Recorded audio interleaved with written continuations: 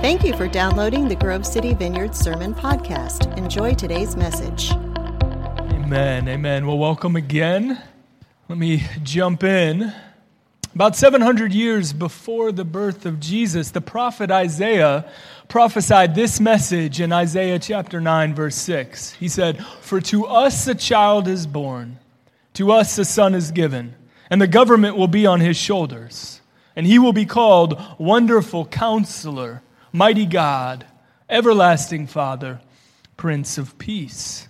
700 years before the birth of Christ, Isaiah the prophet says to us, do you want to know what this Messiah will be like? Do you want to know what he will look like? Do you want to know about this Messiah? He was going to be a wonderful counselor. He's going to be a mighty God. He's going to be an everlasting Father. He is going to be a Prince of Peace. This morning we're going to be starting a new series here at the Vineyard called Jesus Our Rescuer. It's a new Advent series. And throughout the course of this series, we're going to be looking at these 4 titles of Jesus found in Isaiah chapter 9, highlighting how each of these titles offers us a different window into the rescuing work of Jesus.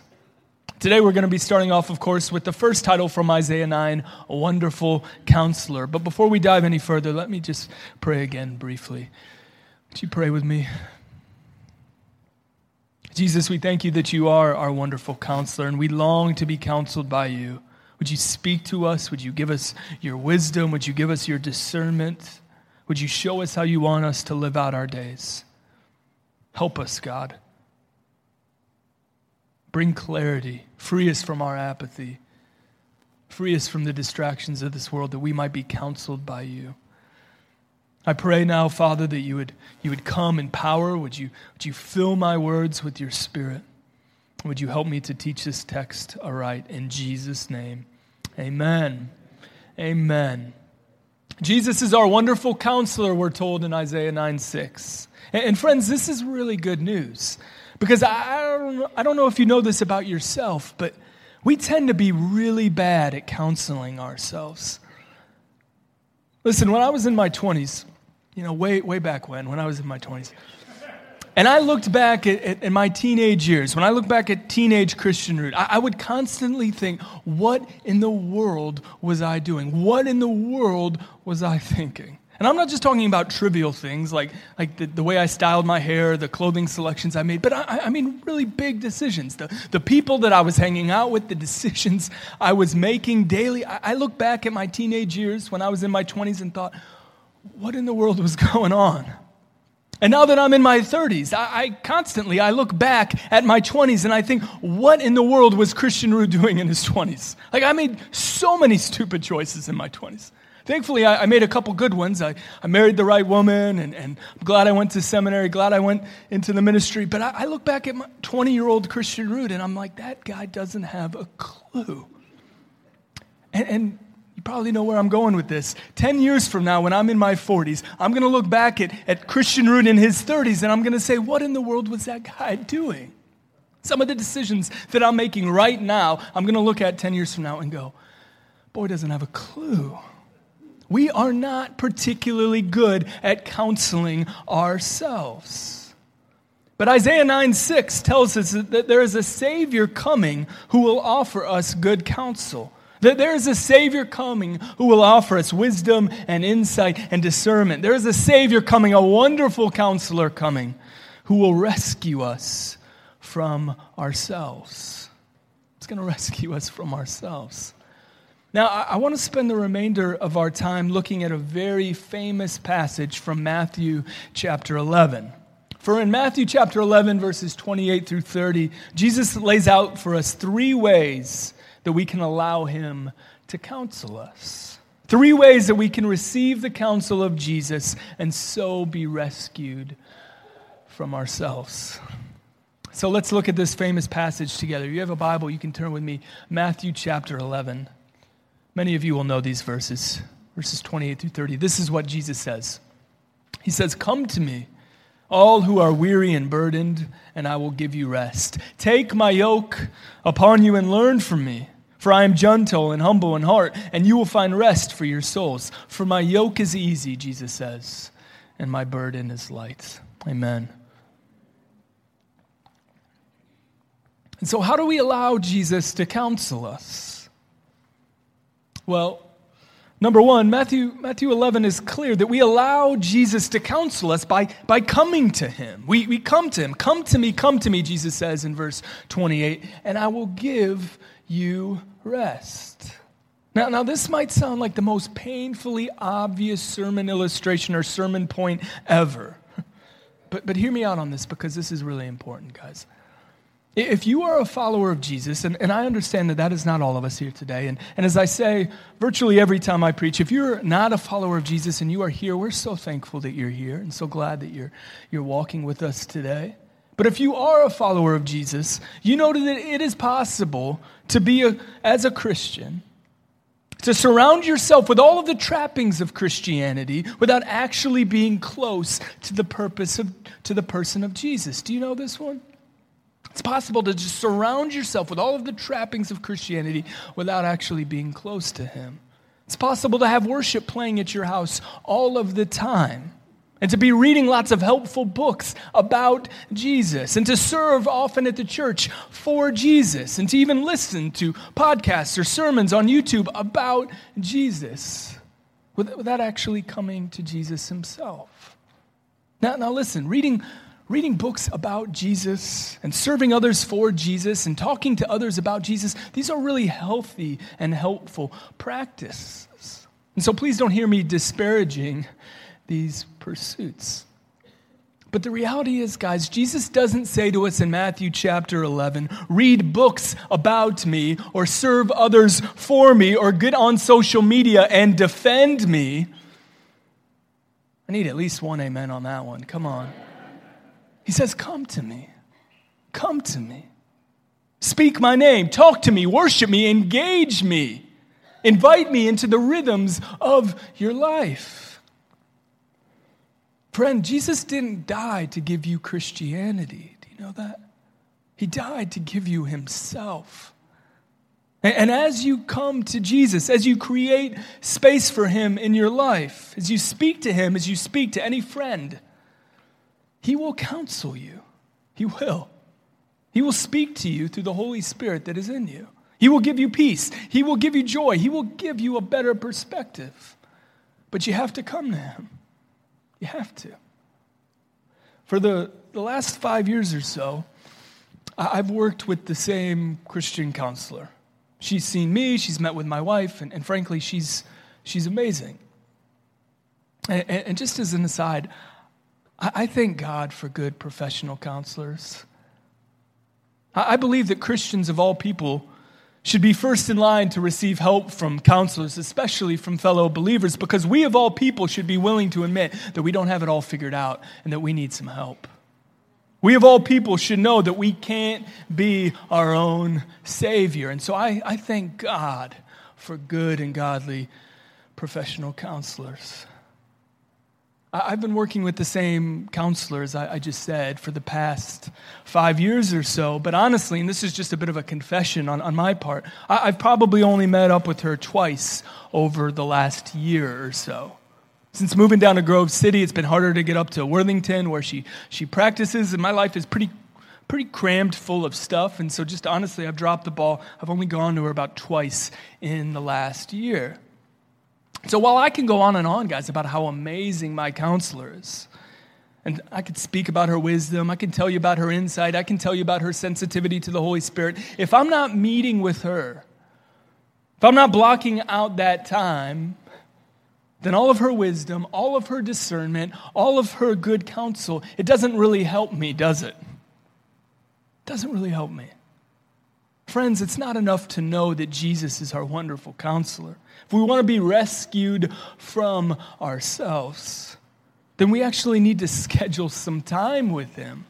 We need to create space to meet with him that we might receive that counsel for ourselves. Moving on, we allow Jesus to counsel us, guys, by following his commands. By following his commands. This is my second point. Let's look at verse 29 again.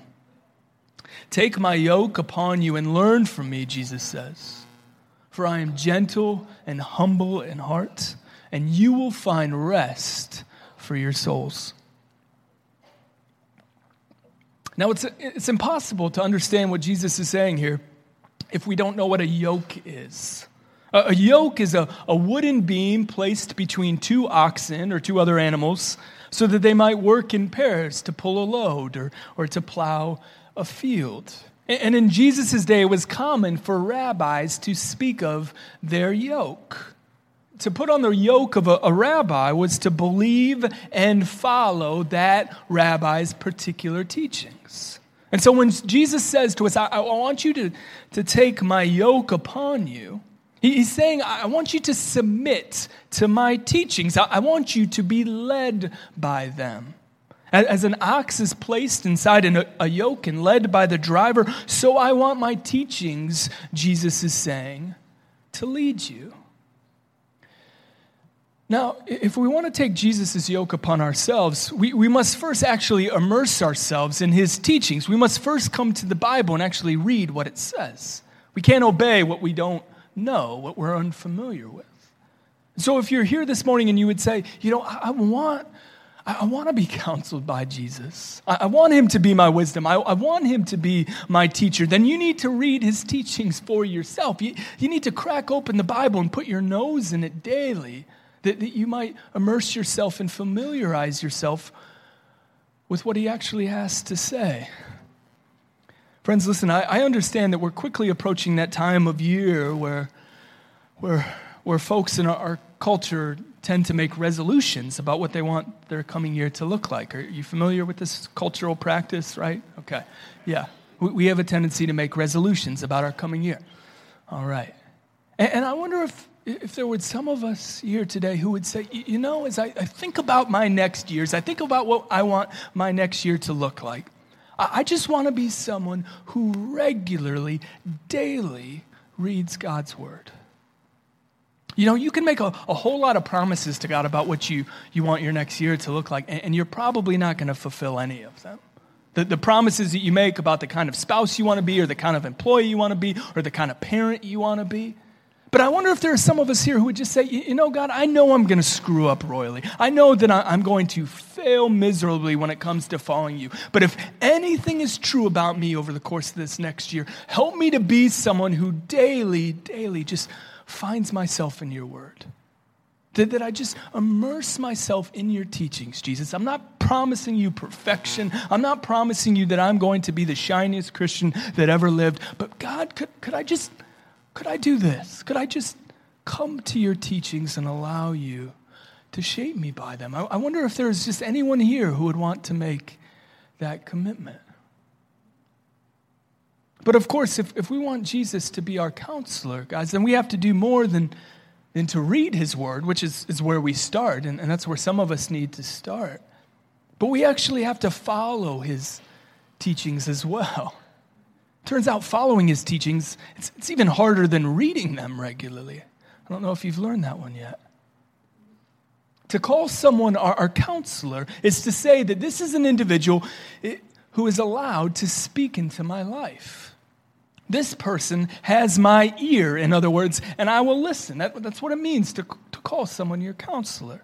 And so if you're unwilling to obey the commands of Jesus, then whatever else he is to you, he is certainly not your counselor.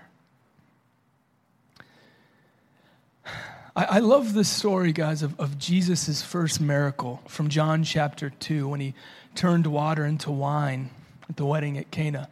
Any of you familiar with this miracle? It's like 3 of us? Okay, that's encouraging. So there's a story in John chapter 2 where Jesus shows up at a wedding and, crazily enough, turns water into wine. Right before that miracle, this is what I love. Mary, the mother of Jesus, she sensed that Jesus was about to do something. She sensed that he was about to move. And so Mary, the mother of Jesus, she looked over at the servants who were serving the guests at the wedding, and she said, I love these words. She said to these servants, "Do whatever he tells you." She looked at the servants and she said, "Do whatever he tells you." Now, if that's not evidence of someone who has lived with Jesus for a long time, I don't know what is. She looks at the servants and she says, look, just do whatever he tells you. He's going to be right. He's going to be right. I know this Jesus. I've lived with him since he was a boy. Just do whatever he tells you. It's probably going to make you uncomfortable, and it's probably going to be counterintuitive, but let me assure you, Mary says, he's right. Do whatever he tells you. And of course, if you've read through John chapter 2, if you've read about Jesus' miracle, then you know that the servants, they took Mary's advice. When Jesus told them just a short while later to fill the stone jars with water and then take a cup from the jar to the master of ceremonies so that he could take a sip, that they followed his direction, even though it was completely nonsensical. And a miracle occurred. A miracle occurred. Water was turned into wine. Friends, if we want to be counseled by Jesus, we have to take a page out of Mary's playbook. We have to receive her advice as if it was spoken directly to us. Do whatever he tells you. Whatever he tells you in prayer. When you're alone with God and the Holy Spirit speaks to your heart, just do whatever he tells you. When you're reading Jesus' teachings and you see a clear command that you know is relevant for your life, do whatever he tells you.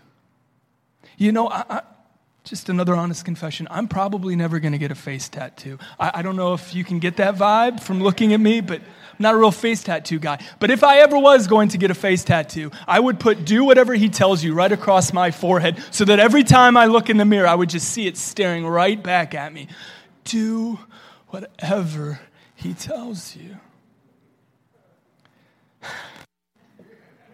Maybe I'll get a fake tattoo once, like one of those rub-off ones, and come in with that.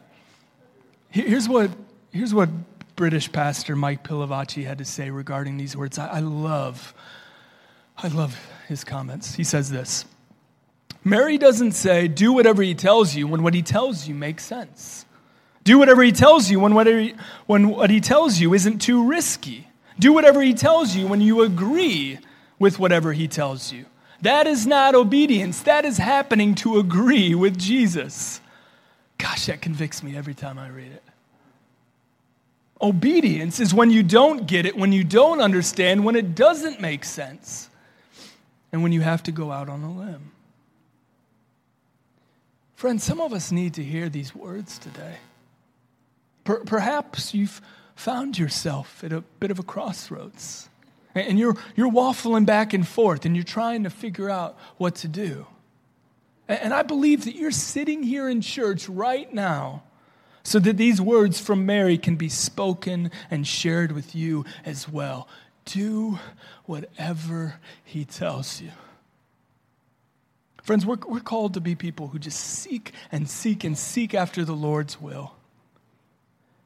And I understand that for some of us, maybe you're still trying to figure out what God's will is in a given situation, but we're called to seek after him and say, God, I want to do your will. I want to do your will. And once we receive that clear directive, we do whatever he tells us, even if it's hard, even if it's painful, even if it isn't the way that we would have, even if it isn't the way that we would have wrote the thing ourselves.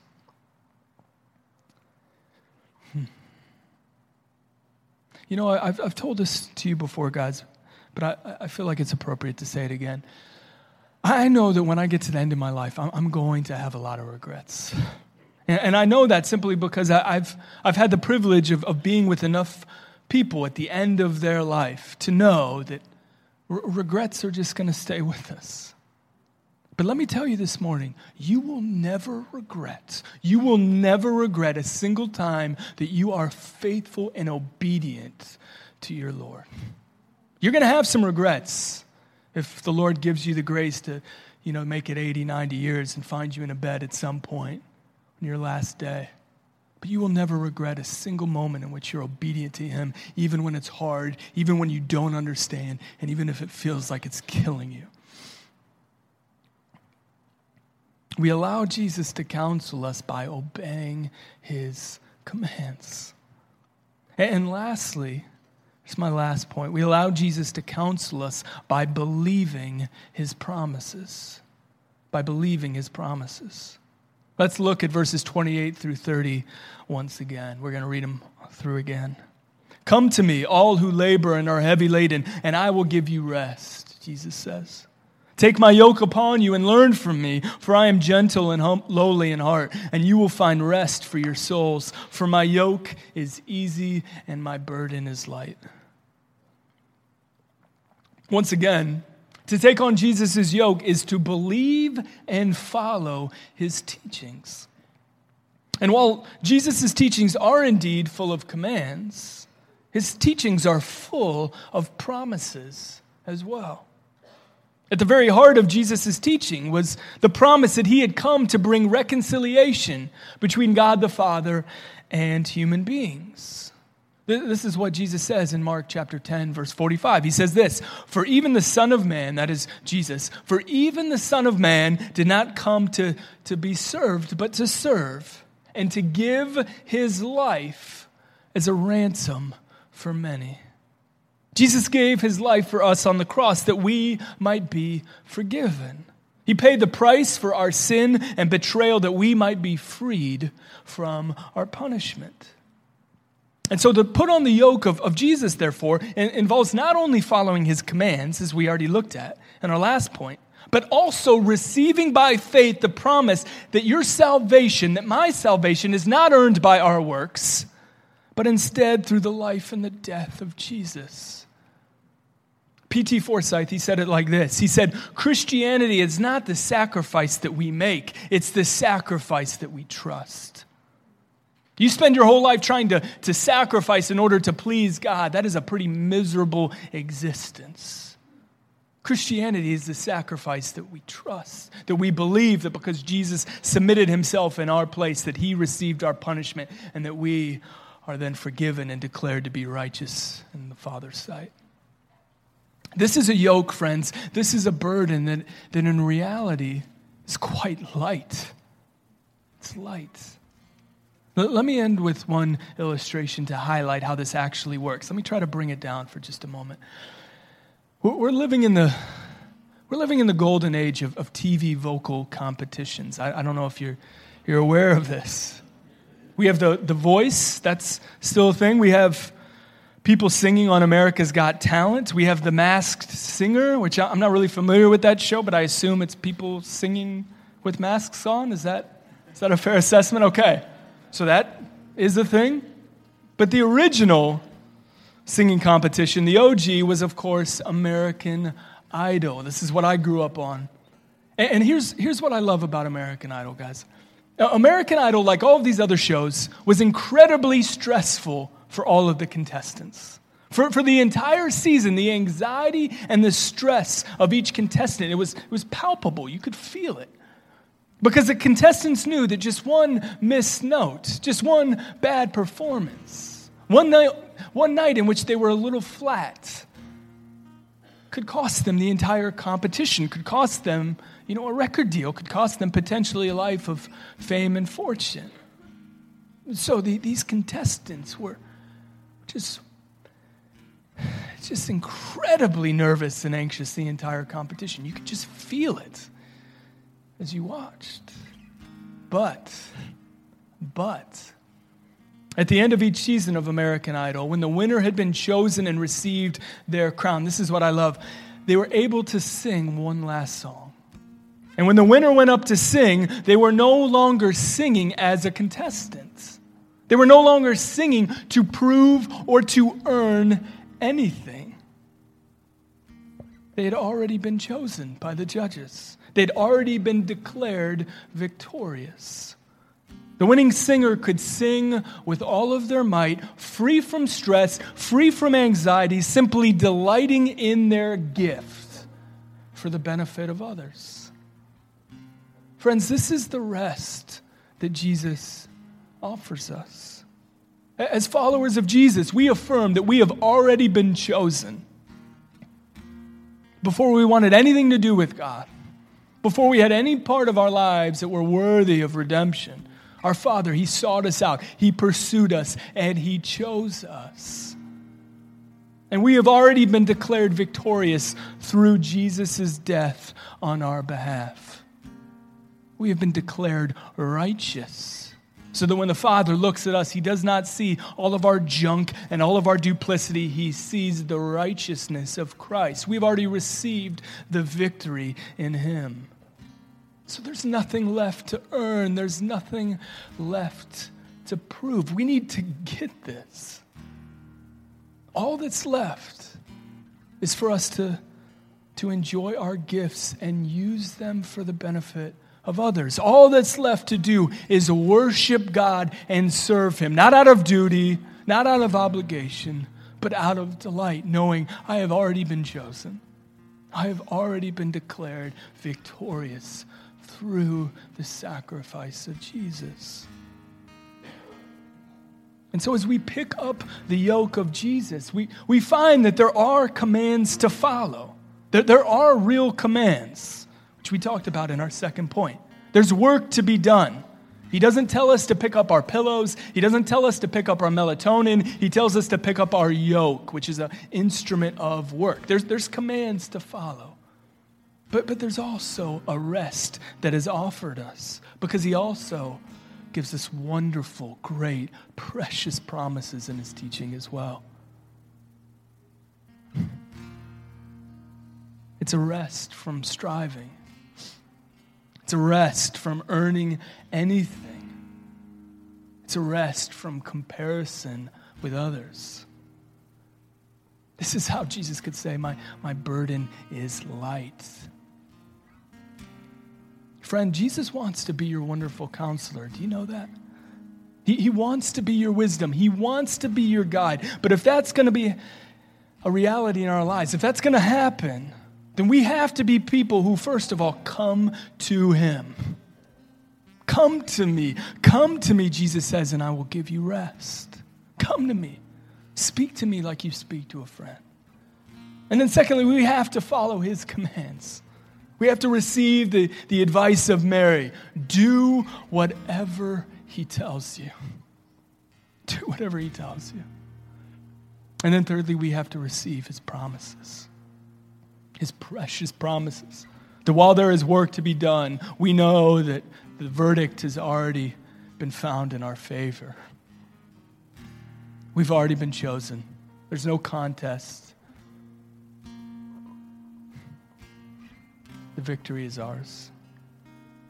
And as we take on these practices, we'll find, church, that Jesus is indeed rescuing us. He's rescuing us from ourselves. Amen. Amen. Why don't we stand?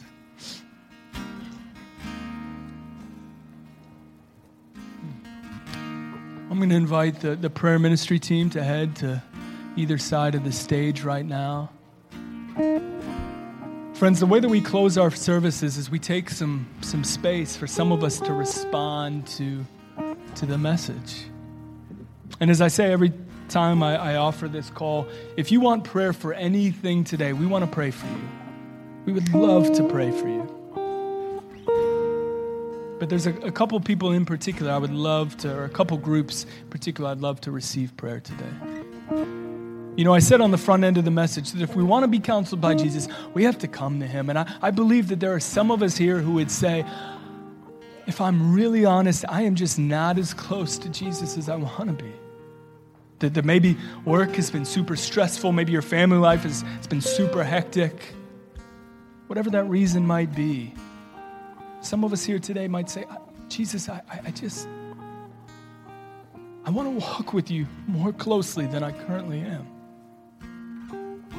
You know, there have been seasons in my life where I've just said to Jesus, I just miss you. I just miss you. Just allowing the distractions of this world to keep me from what is most important. And if that's you, I encourage you to come and receive some prayer today. That we might have the privilege of asking God to give you the courage, to give you the resolve to just pursue Jesus, to return to your first love. And maybe if you don't want to get prayer, maybe you might just want to come forward and just do business with Jesus by yourself up here as a way of just saying, this is me coming back. I'm not making promises that I'm going to follow you perfectly moving forward, but this is me just saying, I want to come back. And then secondly, my second point was that we're called to take a page out of Mary's playbook to do whatever he tells us. And some of you, I believe, are at a crossroads right now. And maybe you're still on the front end of trying to figure out what you're supposed to do, and things are still a little murky for you, and you might be praying for clarity today. And we want to pray for you for that. Or maybe you're really clear. Maybe you're really aware of what Jesus is asking you to do, but if you're honest, you just don't know if you can do it. And if that's you, we want to pray that God would give you the ability, the strength to do whatever he tells you to do. And if that's where you're at, we want to pray for you today. And so if you want prayer for anything, I'm going to invite you over the course of this next song to head to either side of the stage. We have folks who would love to pray with you. And for the rest of us, let's close by singing this last song.